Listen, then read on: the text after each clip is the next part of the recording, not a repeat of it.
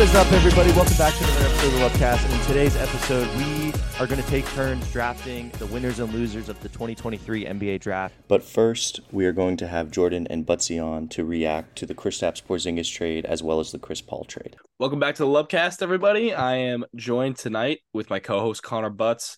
We're going to talk about the Kristaps Porzingis to the Celtics trade, the Marcus Smart trade. He ends up on the Grizzlies. It's been too long, honestly, since this has happened, and we haven't recorded, Butsy. What's going on with us? Yeah, we enjoyed ourselves this weekend. I think that's the best way to put it. We were slacking. We weren't committed to the game. We were going on a really good run up until the draft. I'd say we were cranking out content left and right. The finals was great, but we've been slacking. But we're here to get back on the grind and get back to giving people what they want. To be fair, we planned to record it, and then poker night just kind of sneaks up on you sometimes. Wiffle ball. You lose track of time playing wiffle ball, and shit happens. Wrench into the plans. Yeah, huge wrench. All right, let me break down this trade real quick. There's two sides to this trade, in my opinion. Obviously, we're a huge Celtics fan, so for me, there's a basketball side, there's a non-basketball side, because, listen, Smart has been on the team for years. He's been in huge moments with us. He's played in over 500 games, 100-something playoff games. He's been clutch. He's made us freaking lose our minds. He's made us scream at the TV, and he's won us games. He's lost us games. It's been a roller coaster. And with all that said, I didn't know how much it would hurt to actually see him go as a real Celtics fan and a diehard. My mom cried, so there was that. That was sad. I mean, I watched a TikTok video of his highlights, and to the sad music, and I've watched that like 10 times. So, I'm a mess emotionally. But I think when you take a step back and you look at the trade, I think it's good in terms of basketball stuff. I like it for the Celtics going forward. What are your thoughts first on Marcus Smart as a Celtic, his career here, and how it feels?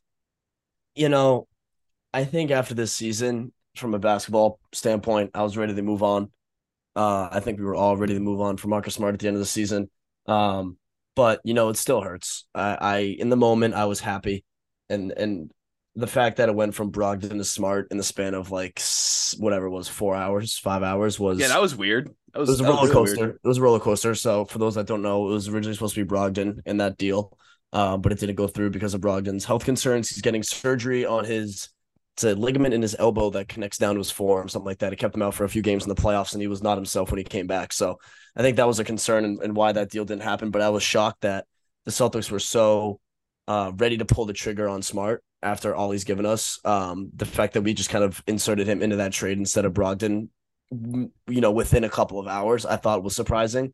I'm shocked it didn't take a couple of days. And, Smart was completely blindsided by it. He had no kind of intel that he was going to get traded. I think he probably had intel about the Brogdon side of it, but when that fell through, I guess the Celtics really, really must see something that they love in Kristaps and, enough to get rid of Smart, who has been here for 9 years. Like Jordan said, has been through some of the greatest moments of our, time watching the Celtics basketball. But in the moment I was very happy and I was pleased. And then the next day, the montages came on TikTok, and once you like one, you see 1,000 of them because the fucking algorithm. And each one was different. Each one had some different moments, and it stunk. But I think the Celtics did the right thing by moving on from Marcus Smart. We can get into more what losing him means for this team, but I think it was the right business decision. And I'm happy to have Kristaps. He had the best season that he's had in a long time. He looks fucking really good right now. Agile, athletic, and he'll protect the rim as well and can shoot the shit out of the three. So I think he'll seem like perfectly within this offense that we're running. Yeah, definitely he will. And I think what you said about the Smart being blindsided and like maybe knowing that they were going to ship Brogdon off, and then all of a sudden it switches and it becomes Smart. Like that's just a crazy emotional roller coaster for him, for a franchise you've played for and given your all to for 9 years. He wanted to retire here, obviously, but I think it was more like from Brad Stevens and the Celtics perspective. It was, we had too many guards. We had too many guys with the ball in their hands, and we needed to kind of consolidate that and go get some off-ball players. And when you look at Brogdon or Smart, even if like guys like us think Brogdon is a better piece and an overall better impact player, like you give the benefit of the doubt to the guy who you've had for 9 years over the guy you've had for 1. So I understand that. And then, obviously Brogdon has the injury concern, so that doesn't go through, like you said. But man, it's tough to see him go. He just he embodied what Boston was and what the Celtics fan base loved about watching this team. So it's tough. But let's get into what we think about this on-court fit with Kristaps Porzingis. He's coming off a year averaging 23 points, shot 38% from 3. I think he had about 8 rebounds. Kind of surprised me because he's 7'3". I thought he would be more in the at least 10, 11 range. But nonetheless, phenomenal offensive player, super efficient post-up guy, can shoot the ball. The question I have for you, with Smart leaving, there's going to be kind of a playmaking vacuum, I think. Who do you think steps into that role? I think it's going to be Jaylen Brown. I think Jaylen Brown. Shocking answer. I know. And after the past 2 years with his ball handling and his playmaking ability, it's been very subpar. I think he's going to step into that role. I really do. I think he's going to fucking work his ass in this offseason, especially if we get him signed soon, and get him locked in and locked down with us. I think if we can get that figured out sooner than later, I think Jaylen Brown will just want to work fucking hard and get better because there's glaring issues in his game that I think need to get fixed, and I think he will be able to do it. I think it's important to note, too, that I don't think the Celtics are done making moves. I think there's a lot of, they went out and got a shit ton of second-round picks in this draft instead of taking the what do we have? We had 25 originally, and then we had 35 and 39. Then we just ended up with 35 and got a shit ton of second-round picks in the future. We know the value of those second-round picks is increasing year by year. So I feel like the Celtics have a lot of they could do with those picks and possibly go out and get a playmaking point guard. So I don't think they're done. I don't think Brown will have to be the primary playmaker. I think someone will step into those shoes. I think if Brogdon gets healthy, I think he could easily be that playmaker as well. But he needs to get healthy first. I think, what was it? He averaged like 8 assists a game his rookie year or something like that. I'm looking at it right now. He had 7 1 year, I think, in Indiana. And it's weird because when he came to the Celtics, he was nowhere close to a playmaker. Like, he was strictly a come off the bench and get buckets guy. But I think he can be a playmaker, especially with the talent. Like, you think about the talent he had in Indiana versus the talent that he has now with this team. I mean, it's not even comparable. The talent around him, you mean? Yes, the talent around him. So I think it's easy to get those assist numbers up when you're dishing the ball to Jaylen Brown, Jason Tatum, and now Kristaps as well. So I'm excited. But I think Jaylen Brown will step up as a playmaker. I want us to talk about the intangibles that Smart brought to this team. There's a huge leadership vacancy on this team. And everyone says, oh, Tatum's a pussy, Tatum's a bitch, Tatum's this, Tatum's that.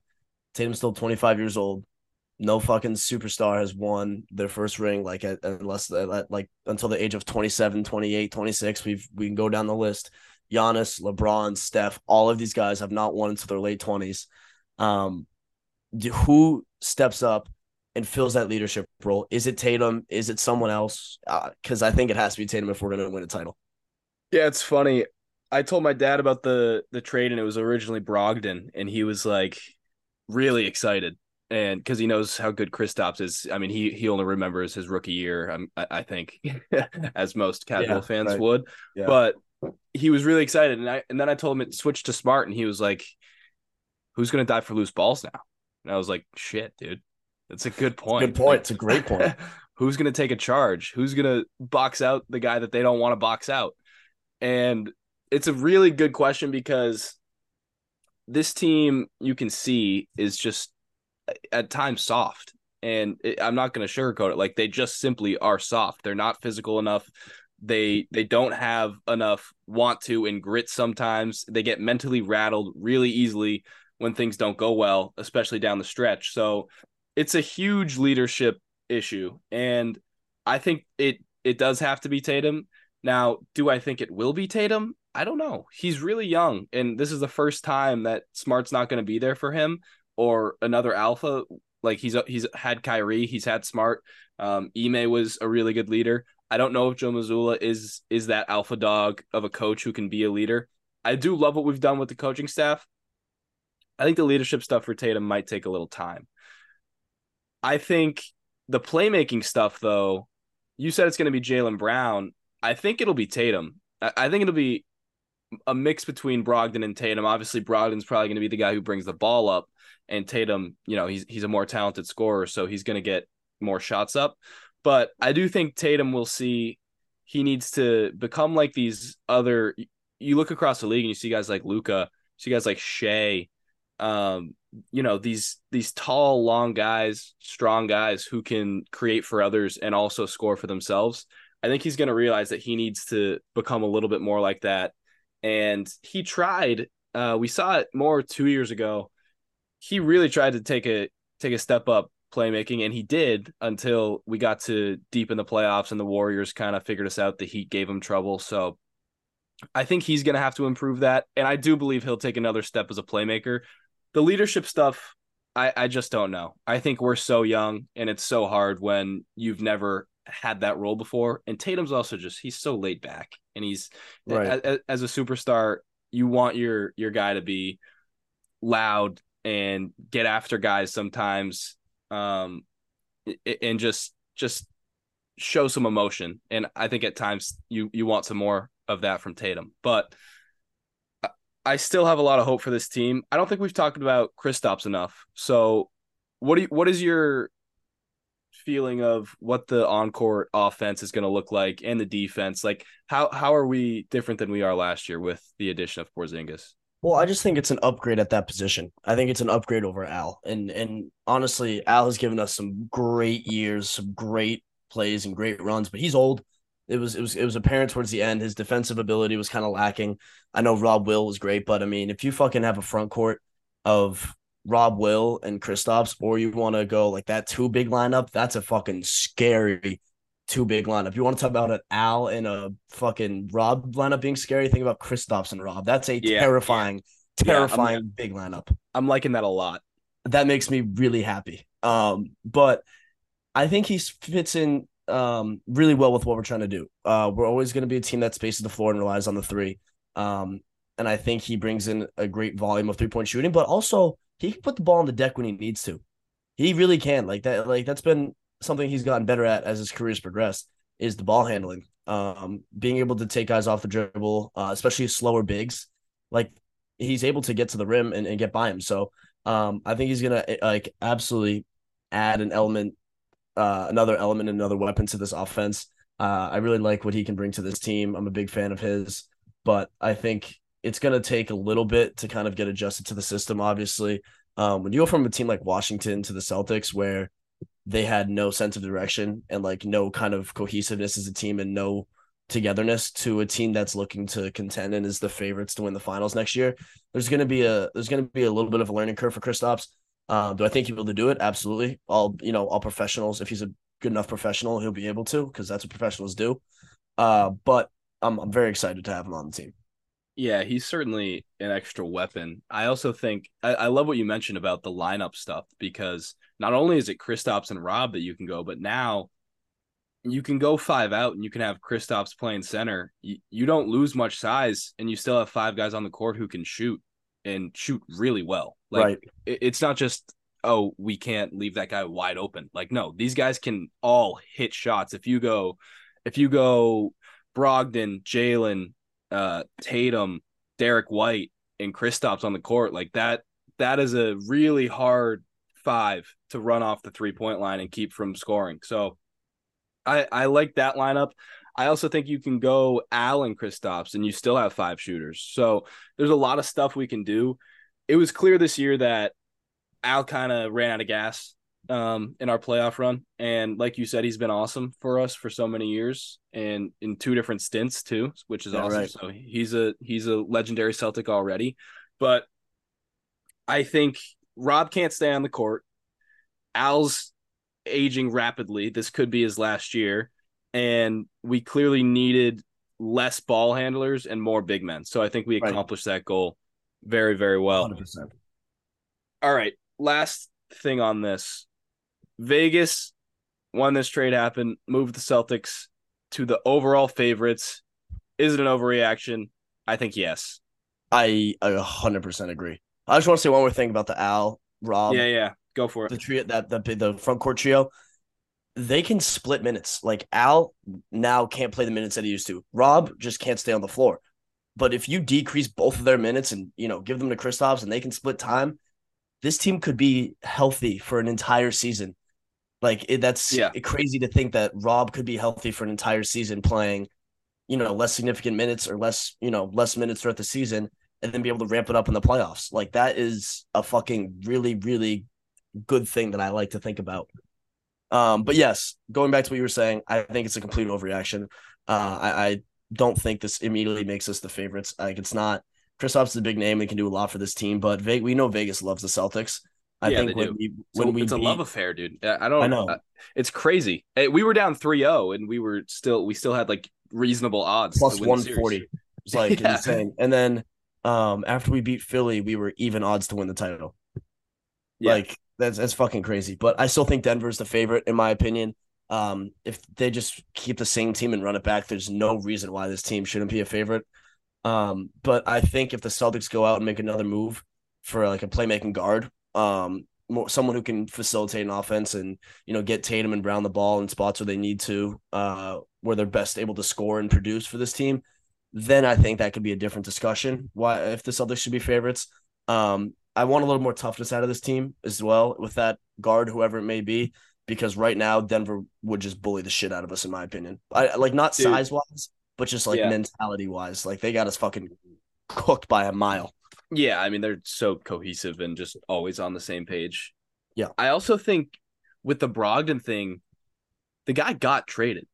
And it's not like that was private or held under wraps. Like everyone knows the Celtics wanted to move on from him. And now like you have to come back to training camp and just act like that didn't happen if they end up keeping him. That's why I'm kind of with you with maybe they're not done. Maybe they still move Brogdon and you fill that role with a true playmaker. Although I do still think Brogdon can be that. I just think it's a adjustment. But yeah, anything else on the Celts? I mean, do you like us over Milwaukee? Like, let's say Milwaukee brings back Brook and Chris Middleton. Like, I think that's a great series, but I still would favor Milwaukee as an unbiased basketball fan. I think I would too. I think Drew Holiday is the difference maker in that series and on that team. Mentality too, like you're mentioning. It's the same thing with Denver. Like they have us beat by a mile. They're just mentally tougher. Be interesting to see what they do with the new coach though. I think that's going to be a learning curve, but this team is, it's still the same core group. I don't know if Brook will be on Milwaukee by the time the season starts. I really don't. I know there's a number of teams. Houston, I think, was the big one coming out for, that they were going to go after Brook hard. But if you were Brook at this point in your career, like, do you go get paid and just throw away your last chance to win a ring, or do you try and come back to Milwaukee? Like he did win a ring, so who knows? But he's made a shit ton of money. I don't know. I think a pay cut isn't out of the question. I would kind of expect a pay cut. I would expect it. I would expect him to take a pay cut too, but it depends what Houston's thrown at him. There's a point where you just take the fucking money. At some point, right? I mean, yeah, Ime's like, we want to win now. We want to contend, dude. You're gonna pay Brook fucking $35 million a year. Like, you go get $35 million a year, Brook. Do that. Yeah, build around Brook and Jalen Green, dude. See how that works out for you, Ime. All right, I'm gonna say one final piece about the Celtics, and then we'll move on. That leadership and playmaking, in my opinion, I think can go hand in hand. Whoever steps up as that playmaker, I think will step up as the leader as well. When you have a guy who's facilitating the ball, getting everyone on the same page, making sure everyone's all in sync from a playmaking perspective, that also translates to being a leader and understanding, like, and having a relationship with these guys that, I didn't hit you here, but I'm going to get you next time. Or I want you to get in this spot because I know you can fucking score here. But that's, that type of leadership from a point guard or some kind of guard. Brogdon, I don't know if he'll do that because he seems to be a little bit outspoken or not a vocal leader in that sense. But that's my 2 cents on that. I agree. I think you definitely get some of that, but being the new guy on a established roster, it's tough to just be instantly the big vocal leader. I think this season is all about Jason Tatum for me. Obviously, Jalen needs to go get in the gym and learn how to dribble better and not turn the ball over. But that'd be nice. that would certainly be helpful. But I do think Tatum needs to elevate his game and become one of the guys that you look at as, okay, that guy is going to just take over games and win Mhm. games at will. And he has taken over games, but I just don't think you get that feeling like, oh, he's a top 5 guy. And Right. historically, you've needed a top 5 guy to go win a championship. So I think it's a lot about Tatum, his leadership, his playmaking, even, his shot making and decision making at times. But Consistency from him too. yeah, He's hot and cold. definitely. It's I like mean, he averages 30, but it's because he scores 35, 38, and then 22. It's not or because he he puts up goes 30 a night. or he goes 15 and then 50 like in Philly Right. series. I mean, Right. you're completely right about that. All right. We'll obviously have the whole summer to talk about the Celtics, so I'm sure we'll get more on them. Maybe talk about the coaching staff a little bit at some point. Sam Cassell, big fan of Yeah, his. yeah, Sam Cassell. We're going to move on now to another trade. NBA offseason's heating up. Chris Paul goes to the Warriors. Um, Obviously, the Wizards wanted to ship Chris Paul off as soon as they got him. The Warriors wanted to move off Jordan Poole's contract, and kind of sucks. I mean, you're Jordan Poole, you get punched in the face, and then you just get shipped off. But Shipped away. Yeah. tough ending. What do you think of Chris Paul and the Warriors? I don't understand it. I don't understand it unless you're gonna. I know we've talked about this off air a little bit, but I saw an ESPN post and it was like Warriors potential starting 5, and it had Chris Paul and Steph Curry in the same starting lineup. I don't think that's gonna work. You want to talk about what the Warriors offense is? It's off ball movement and screens, right? You have Draymond facilitating or setting screens and doing all the shit and fucking running around and hitting people. No one stands still in that offense besides Kevon Looney. Even he moves to set off ball screens for Curry and Clay and get shooters open. No one stands still. What does Chris Paul do? He brings the ball up and stands still and passes. He's not going to fucking cut off the ball, set screens. He's too small to set off ball screens. He's not fast. This team plays fucking so quick. I don't really like the fit for Chris Paul in Golden State. I really don't. I don't understand it unless you want him to lead a second unit. But you can't have Chris Paul, in my opinion, be on the floor with Curry, Draymond, Wiggins, and Looney coming down the stretch in crunch time. Yeah, long story short is Chris Paul plays slow, and he's great in his own right. Like, he's a very good player, but the Warriors play at one of the fastest paces in the league. It might be the fastest pace in the league. Them and the Kings, who played each other in that awesome series. That was a fucking incredible series. Yeah, I mean, they're probably right up there in terms of pace. And Chris Paul is a pick and roll guy. He's obviously aging. I don't know how old he is. He's like 37. He's ancient at this point, so he's not going to be trying to get up and down super quickly. I think Chris Paul and Steph work offensively because Paul is so good as a playmaker and they're both super smart.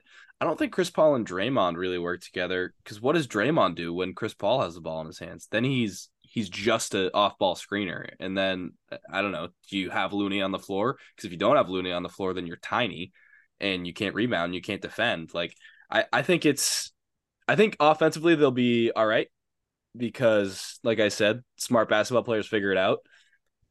Chris Paul and Steph Curry trying to defend a good team, I think, is going to be a really, really big issue when you have two guys you can target like that. And Steph's gotten really a lot better on defense, but being 6'3" in the NBA is just it's hard no matter how how much you work on your defense, how much weight you lift in the offseason. But I think Chris Paul can lead a second unit, and I think they can. Absolutely.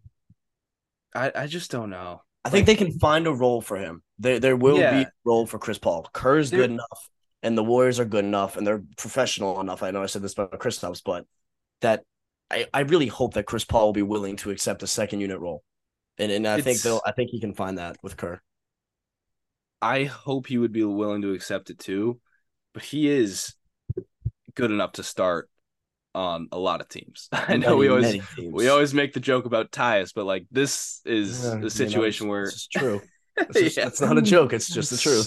Some truth behind the Tyus joke. Chris Paul might be able to start on 25 other teams. So it's so strange to see a good player like that have to come off the bench. I think he'd be willing to do it. I also think he probably doesn't need to play a ton during the regular season. You might just save him for the playoffs and have him play I don't know, 60-something games if you can. Where do you have the Warriors in overall title favorite rankings? I think they should be. You know what? We have a TikTok about this, and I kind of laid it out when I was talking with Ledwith. If they can stay healthy, get a full season of their death lineup and their full team. I know Wiggins had So off the what's the court death issues. lineup? I mean, what is it? Chris Paul's not in there. No, he's not. Okay. No, All right. Yeah. he's not. He's I'm not. with you. It's their five. It's fucking Steph, Clay, Dre, Looney, and Wiggins. Yeah. That's the five. That is the five. That is when they're on and when they're healthy and when they're clicking. I mean, they just won the title 2 years ago, like Yep. with the same team. I know Jordan Poole played a really good playoff series and had a great playoff run that season and was definitely a huge, key to them winning the finals. But it's still, Steph, Clay, and Dre. Like it's three. I know Wiggins is a big piece. Wiggins was out. Wiggins was the difference maker, in my opinion. Yeah. Yeah, so I think they should be right up there with the best teams in the league when it comes to title favorites. Like I was trying to get into earlier, Curry was injured a lot of the season. Wiggins off the court issues didn't play. When he came back, he did not look like he was ready for the playoff atmosphere, which is totally fine. I mean, you miss an entire season, they get thrown into the playoffs. You're not going to be the same player you are when you play a whole season. So if you give me a full season of healthy Warriors, there's no reason why they shouldn't be right up there with Denver, and possibly Phoenix and some of the best teams in the NBA, in my opinion.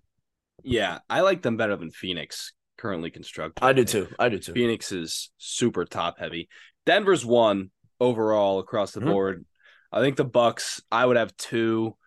Then I would go Celtics, I think. And then you get into, it's probably Golden State, I think. Right.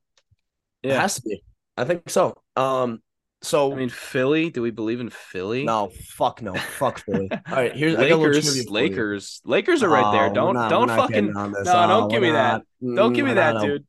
I'm not opening the this Lakers. door. I might have the Lakers 3. I'm gonna slot them right in there at 3. Oh Jesus! All right, here's a trivia.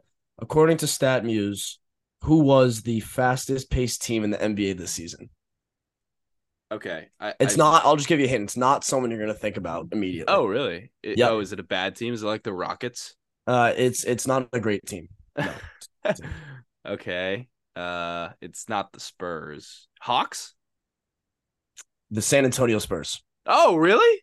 The San Antonio Spurs were the fastest team, highest pace per game played by a team this season with 1.24. 1.24 belonged to the Golden State Warriors as well as the Lakers, Warriors, and Spurs all had a 1.24 pace per game. I don't know exactly what the metric is, but I really trust StatMuse. I think everyone uses StatMuse. StatMuse is awesome. Yeah. Relies on it heavily. So whatever the fuck that metric is, trust it. So yeah, the Spurs were the fastest paced team in the league. You want to know that? That metric is gonna blow up now that Butsy said to trust it. That's gonna be all we talk about. Yep. We'll see if that changes with Wemby. Pace per game. that can't be what it's called.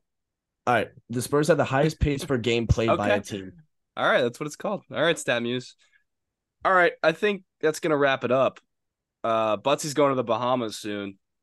Thursday, we're out of here. What's the plan, dude? Casinos? Yeah. It's a really I've never been. I'm overjoyed to be going. Everyone in my family besides me has been, so I think it's my turn to kind of, get acclimated with that spot. Heading down on Thursday, gonna get there around like 4:00 on Thursday. Gonna just drink probably a lot, which is legal there. Maybe on the plane. Start on the plane.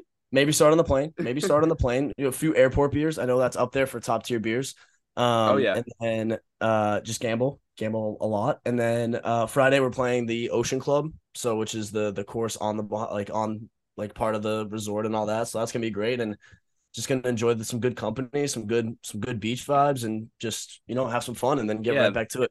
Mix in like 3 or 4 podcasts on the trip, probably. Just in the casino at the blackjack table. Yeah, this trade is really crazy. One more thing before we conclude. I saw something today. I'm a big legal alerts guy on Instagram. Oh, you certainly are. I'm probably I would be sad to admit that I would have their post notifications on, but I don't. According to Chris Haynes, reliable reporter, the Phoenix Suns are moving forward with the plan of keeping DeAndre Ayton to play alongside Booker, Durant, and Beal. See, there's league alerts is great. Don't get me wrong. Chris Haynes is great. Mike Dunleavy, who was like the GM of the Warriors, said that they were Yeah. keeping Jordan Poole. So I Yeah. just don't believe this. 4 days later, he was gone. I just don't. I'm not gonna believe the stuff when I see like you clearly need to move a guy. I'm not gonna believe you until you tip off the season or the trade deadline hits or something. I don't know. Okay, so how do you feel about this one? Nas Reed agreed to a new 3-year, $42 million deal with a player option with the Timberwolves. So I mean, they're playing. he had They a have great season. he's a great player. Don't get me wrong, but you have Nas Reed, you have Karl Anthony Towns, and you have Rudy Gobert. Well, I mean, the Rudy Gobert thing was just unfixable. So you can't fault Nas for Rudy being on the team. I mean, True. go get paid, young man. True, I agree. All right, I want to shout out one more thing. We're gonna start a new segment at some point coming soon. Still workshopping the name because the coach's corner is already taken. It's like that was like an old ESPN thing or something. But we're gonna start having some college coaches on here for some interviews, talk about their careers. First one is gonna be Coach Eddie Morrissey, a football coach from URI. He's best buds with my dad, so we're gonna have him on soon. If anyone has any name ideas, Butsy, give me something. I'm thinking the coach's chair. Thoughts from the coach's chair. The coach's I don't know. Coach's stand. The stand. What podium? Know. The podium.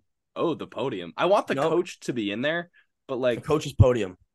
I don't know. Well, we're gonna workshop it, dude.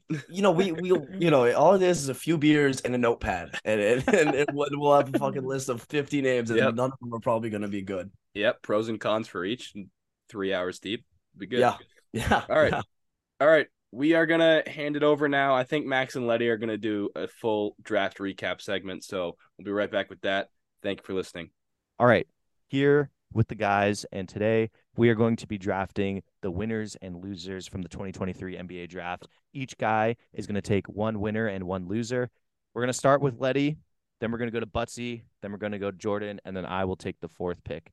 So, Letty, you're starting off. Actually, you can take a winner or 2 losers or 2 winners, whatever you want to do. Okay. I had a little trouble deciding between just one winner. I want to throw it out there that you can take 2 winners if you want. Yeah, but I want to take a loser too. So the Rockets are a winner, and the Jazz are a winner. Okay, so one. It's a draft. I'm only gonna do one. Well, okay. You just took 2 and said I'm only going to talk about one. I like but he doesn't get drafts. I like Scoot, but I'm going to also take Brandon Miller. Okay. All right. So I'm going to talk about the Rockets then. So they got Amen Thompson at 4. We know what he brings to the table. Like Max was talking about before, 99 percentile athlete. He is potential is sky high. Roof's the limit with him. What I don't like is he's a ball dominant player, and they have Kevin Porter Jr. and Jalen Green already on their team. And it's going to be interesting to see how that works out and how he plays off the ball. I think he can be an effective cutter and an effective slasher as a wing. He cannot shoot. I said the roof is the ceiling, whatever. Fuck it. Enough Amen Thompson. I want to talk about Cam Whitmore slipping to 20. I was so excited about Cam Whitmore going to the Rockets. I think the Rockets wanted Cam Whitmore as their number 4 pick. He fell all the way to 20. We know he had lottery potential. We know his body's NBA ready. I saw a quote on him earlier that said he explodes off the dribble like a semi-truck with a Ferrari's accelerator. That just tells you about how NBA ready he is. And not many teams after draft night can say that they came away with 2 building blocks for a franchise potentially. And I think the Rockets did with Amen and Cam. I think Ime Udoka is going to have his work cut out for him with, I don't know, the Rockets, they're young players, they're immature, and Cam Whitmore definitely fits that profile, as we heard Woj report saying that Cam Whitmore did horrible during workouts, and he also wasn't great during interviews, and that's why teams think he dropped that much, plus his physicals. But I think Amen and Cam could be in the league for 10, 15 years easy. Yeah, and this is one of the most athletic backcourts and front courts, and the different variations of what they could throw on the floor. I mean, you could have a closing lineup of Jalen Green, Amen Thompson, Cam Whitmore, and then either Tari Eason or Alperen Şengün or Jabari Smith or Hans Garuba. Like there is a lot of athleticism on that court. You can go big, you can go small, and I'm really excited for what they're doing. I think Ime is actually the perfect coach for them. He can really tighten this team up and make sure that they actually play defense, or he'll bench them. So this was I think, the biggest winner of the draft, in my opinion, other than obviously this. Well, I guess I'm not going to do it because we're doing a draft here, but yeah, the Rockets are the biggest winner, in my opinion. Butsy, it is now your turn to draft. Who are you picking? I'm gonna take a loser, and I'm gonna take the Pistons. I don't believe in Amen, or his brother Asar. Asar, right? It's pretty Asar. simple. Amen and Asar. Amen and Asar. I don't believe in Asar. I don't believe in either of these brothers because if you want to look at who they played in OTE Elite, nobody. They play where they're playing a bunch against the fucking 17 and 18-year-olds. Anybody who played Division 1 college has proved more than these kids have, in my opinion. I really don't think that. I think they're incredibly athletically gifted, and I do believe that they have some talent, but I don't think that they have the ability to have what it takes to jump to the NBA level right now. I think they're definitely many years away. I know they're only 19, but when it comes to like, I think, excuse me, the Pistons had a really good sense of direction this past year with building up their core. I really feel like they were doing a great job with that. To make this jump, I felt like they needed kind of someone who's a little more proven, but they're taking a big gamble with Asar Thompson. And I think, in my opinion, it's too big of a gamble. I don't really have that much faith because of kind of the overtime elite, that whole structure and who he's played against. He's playing against 16, 17, 18-year-olds. He's not even playing against anybody, um, excuse me, who has proven themselves as like a Division 1 player against some of the best talent in the country. So I just don't have a ton of faith in it. I thought the Pistons were going in the right direction. I think this kind of set them back a little bit. I thought they took a step back with this pick, in my opinion. Wow, I completely disagree with you, Bus. I'm sorry, but athleticism is the one thing that translates across all leagues and everything. I mean, you guys, I mean, I know Asar isn't the 99th percentile athlete that Amen is, but he's a 90th percentile athlete. He's probably as athletic as DeMar DeRozan, and he is, in my opinion, the one that will be the safer pick of the two brothers because of his jumper and his mechanics on his jumper. He looks to have a base where he can actually get a shot going.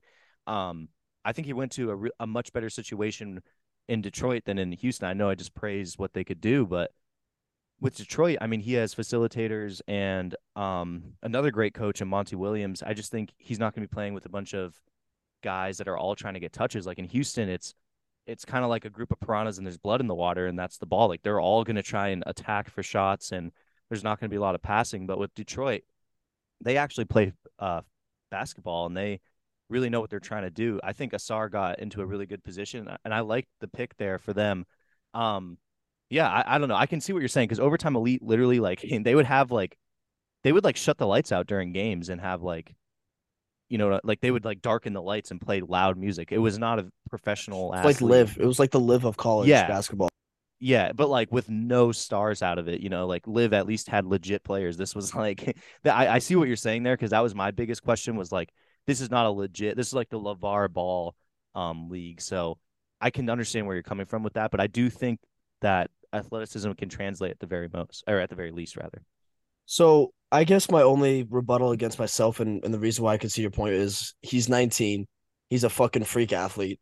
If you look at some of the other names, other guards that got drafted late lottery or, you know, later second round, like Jalen Hood-Schifino from Indiana or Keontae George from Baylor, like in my opinion, personally, I would rather have those two proven players. Even Jordan Hawkins, I think, was fucking elite. I thought he slid big time this year.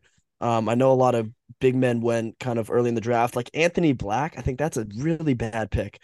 So I just felt like that there was other options that could have gone, rather than Asar, proven college athletes who were really prolific in their college careers, and kind of could bring in some more, I guess NBA readiness to the Pistons. Not that they really need it because they're not really looking to win, but I always think it's good to have. Yeah, I understand your thoughts on it. Okay, my pick for the winner is my first winning team is the Dallas Mavericks. And most of this isn't even necessarily draft related. they traded down with OKC and they get rid of Bertans, which is huge. They need to get rid of that salary. That frees up a lot of money. And then they also traded with Sacramento and they absorb Rashawn Holmes as a part of their Bertans TPE. And Rashawn Holmes is good, is like a formidable backup. Um, and he just was getting overpaid, but now you absorbed him. I think they had a $5 million TPE, so his contract goes from 12 million to 7 million. That's a lot more doable. 12 million a year for Rashawn Holmes is an overpay. So for them, they get a formidable backup big man in Rashawn Holmes, who is a good pick and roll guy that's kind of perfect with Luka. You can get him the ball, he's a lob threat. And he's kind of insurance for Maxi Kleber and Dwight Powell, and allows for you to get rid of Christian Wood, who I am not a fan of at all. Um, and then they also drafted Derek Lively the second and Maxop, Maxop, whatever his last name is. I keep forgetting his name. It's or no Omax, whatever his name is. Prosper. Prosper. There it is. His name's been driving me nuts. I keep getting it. For Marquette. Yes. Olivier Maxence Prosper. That's who I wanted the Celtics to get. This guy you can plug in play right away. Good 3-and-D wing. I mean, he's just really solid, really, really athletic. He has good hands, good blocking. I really like him as a player, and you can just insert him right into this lineup, and he's kind of the ideal guy that you want to put Luka with because he's not going to command the ball. He lacks in playmaking a little bit, so he's really perfect to go alongside Luka, who handles all the playmaking duties and is just going to be like, go get to your spots. I'll get you there. And then you took a chance on Derek Lively the second. I mean, he had a really terrible season this year for Duke, but he came alive a little bit towards the end. I don't think he made a shot outside of the paint for a really long time. He's battled injuries, but he was the number one rated recruit at a high school. Um, he's a great option for developing a big. I think at the floor he could be JaVale McGee, and they've already had JaVale McGee, and he was relatively successful there with Dallas. So the big thing is getting off the Bertans contract. You open up some space to sign a free agent or try to bring someone over, and you get rid of Bertans, which is always a plus. And then you bring in a formidable backup in Rashawn Holmes, as well as a formidable potential backup in Derek Lively second, and then you get Omax, who you can put into your lineup right away and get some flexibility out of him. So I think they did a really, really good job. I agree. I think the Mavs honestly could have been my winner. Derek Lively, like you said, came in as the number one recruit. He couldn't shoot, but I do think if he develops a jump shot, he can be big time steal at number 12. And then also Omax going at 24. The Celtics had 25 and traded it right after that pick. And I'm wondering if they wanted Prosper at 25 and then their guy got stolen and they traded back. So I think the Mavs did a really good job. I'm going to go to the Blazers. And honestly, I don't know if they're a winner or a loser. I'm going to take them as a winner because I think getting Scoot at 3 is a big deal. And I think he's the second best player in this draft. I think in a lot of other drafts, Scoot goes number 1. Now, the reason I'm not sure if they're a winner or a loser is because I don't know what they're doing with Damian Lillard because they keep saying these different things like, we're going to trade him, we're not going to trade him, we want to contend, we want to rebuild. And they have all these young guys now. They have Scoot, they have Anthony, and it's like they're addicted to undersized ball first, score first guards. I don't understand like what the roster construction is right now, but I'm taking them as a winner because I believe that they're going to trade Dame. I don't think you would draft Scoot and keep Dame at the same time. So I think getting Scoot at 3 is a steal. I think he's going to be their point guard of the future. And if they trade Dame for young assets and picks, I think they have a really good young rebuild in progress. So Blazers are a winner for me. Dude, I am so pissed that Scoot went to the Blazers. That's like the worst team for him to go. It's so clogged there. I mean, you have all the type of Scoot type players, Shaden Sharp, Anthony Simons, and Dame Lillard. And you're going to bring Scoot in there and try to bring him along. I think what the Blazers should have done is traded Dame already. Because if the market's not there for your number 3 pick, just trade Dame at this point. I mean, what is the upside with Dame? What are you going to get? Portland's not a free agent destination. Your biggest asset, the number 3 pick, no one wanted. And the trade market dried up for that. At that point, just make a decision and trade Dame. It's clear that he's going to be wanting to get out very soon because you aren't going to be able to put together a winning team around him right now. And Yeah. I just think I hate that Scoot got put into this position because he other than Wemby, Scoot is like my favorite player in this draft, and I think is the one that could be the highest. Not Wemby's on a different level, but Scoot could be excluding Wemby like the best player in this class. So I the pick is the right pick. You're right. Like you But always take the talent. Butsy, weren't you reporting that if they didn't trade this pick, that they would move Dame? And do you still believe that's going to happen? Because I believe that's going to happen. Yeah, they said it was either they keep what was it? What did I say it was? Sorry. It was They were either going to trade number 3 or trade Dame. they're gonna trade Dame. I 100% believe they're gonna trade Dame at this point. And I I thought Dame was gonna be moved by this deadline, honestly. I thought they were gonna trade this number 3 pick and build around Dame because of his loyalty to this team and all that, but I was actually shocked to see them not trade it. And honestly, I think they are a winner because now I think you have Scoot, you have a cornerstone for the future. I think you trade Dame and you build up from the bottom. This team, and it's very similar. They're very similar to the Wizards. They've had the opportunity to rebuild so many fucking times and have just never traded Dame. And like the Wizards, never traded Beal. I think it's time now for the Blazers to make that jump just like the Wizards did and get into that rebuilding phase. Because the worst thing to be is a middle of the pack team or lower middle of the pack team. It's the worst thing to be in sports. So I think it's time for the Blazers to move on from Dame and move on from that experiment and begin the rebuild. And I think this is a great start. I'm with you, Jordan. I call them winners. Good pick. All right, go Are we ahead, doing a Letty. snake draft, by the way? Are we doing a snake? Or are we I don't going think we back to can Letty? figure that. I don't think we can figure out a snake right now. So No, we're just Max gonna is go the back only to one who Letty. doesn't know how a snake works. It Everyone else. confuses me every So all time. right, so actually we'll walk you through it. Jordan, why don't you pick again? Okay, well, now you're throwing me on the spot, but we can take multiple winners, right? Is that true? Yes. Correct. Okay, I'll take another winner then because I really liked what the Nets did at 21 and 22, getting Noah Clowney and Dariq Whitehead. So Whitehead was a guy I talked about with Max in our last episode. I think we drafted him around 28, but I said like he should go way early or he could go way earlier. And he's like he reminds me of a lesser version of Michael Porter Jr., where he was a huge recruit coming out of high school, and then he had injuries in college, and but you could still see the talent, and he falls in the draft. So I don't. I think MPJ went like late lottery, but Whitehead goes to 22.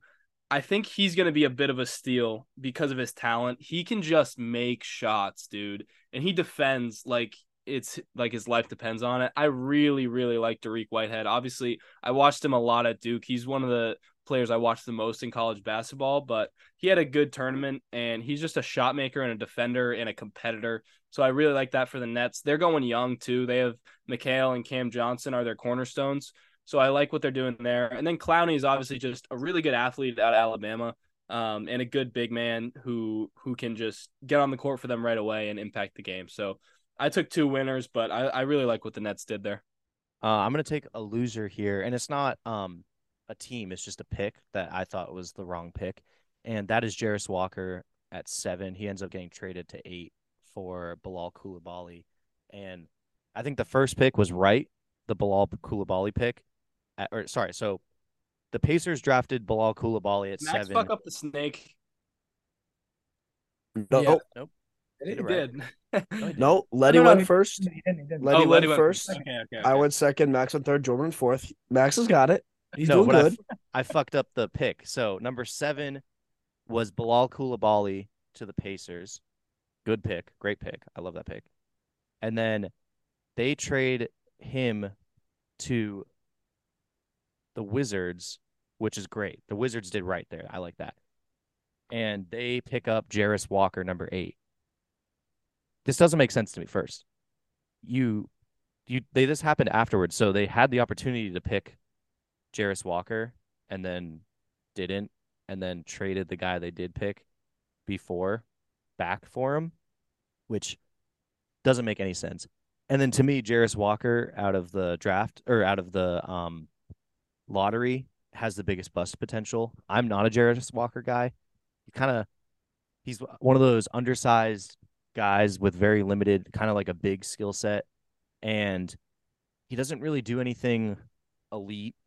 I think he's very limited, and I think he needs to be around other really good players to be successful. Now, on the Pacers, maybe that's where he's optimized, but I think it was way too early to grab him. And the Pacers had a lot of picks, and I think they could have grabbed him. I don't know, they could have grabbed him a lot of other times. And even if you do say like you don't get him, Taylor Hendricks is on the board there, and Taylor Hendricks is a way better version of Jarris Walker. So I don't know what they saw in Jarris Walker. Maybe they thought Taylor Hendricks was actually too um, built up offensively, and they thought that maybe he would take touches from Tyrese Halliburton or whoever. And maybe because Jarris Walker is so limited, the Pacers think that they can slip him in there with Tyrese Halliburton and it would fit better.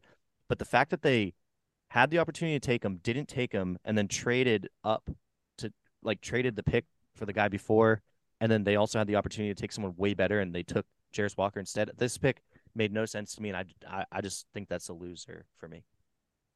I kind of want to rebuttal to that. I think they see. Just kidding. I think they see like a Draymond Green type small forward. That's what everyone's saying. Through him, very skilled passer, very team first oriented player. And dude, apparently on senior day, there was a story at the draft that he didn't want to start because he wanted a senior to start, and apparently he was doing something with charity during the school year. Like, he's a very organization first, second fiddle type person.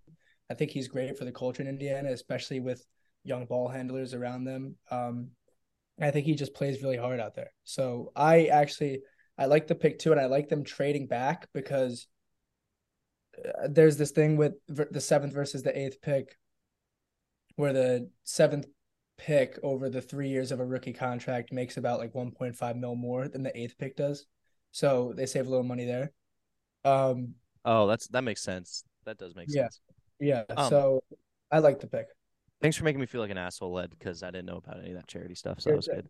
I just want to ask, is he him and Taylor Hendricks? Am I on par saying that? Like, why is Taylor Hendricks not a better version of Jarris Walker? They're different players. Jarris is a small forward. Taylor Hendricks is more of a power forward type guy.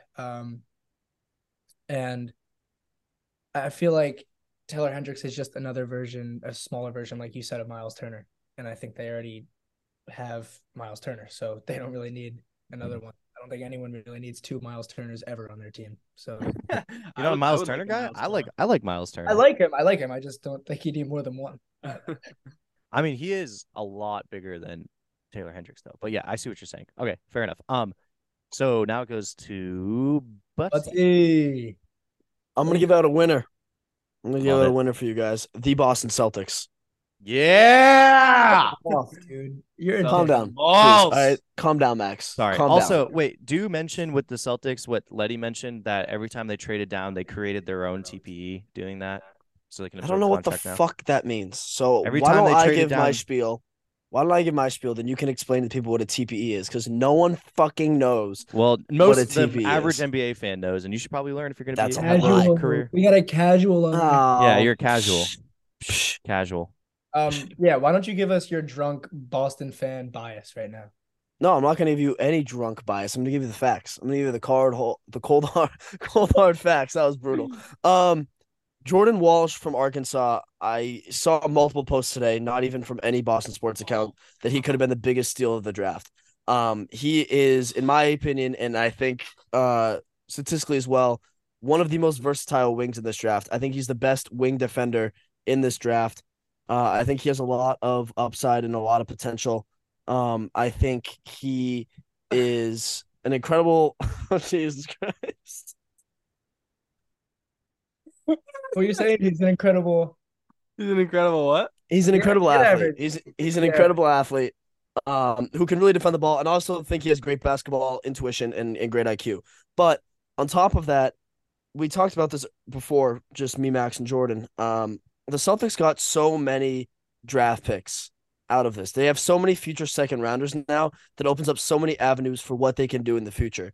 I'm not really saying that they made out like bandits in this draft personnel wise, just getting the future picks. And we talked about the value of a second round pick and what it was going for and how important it is.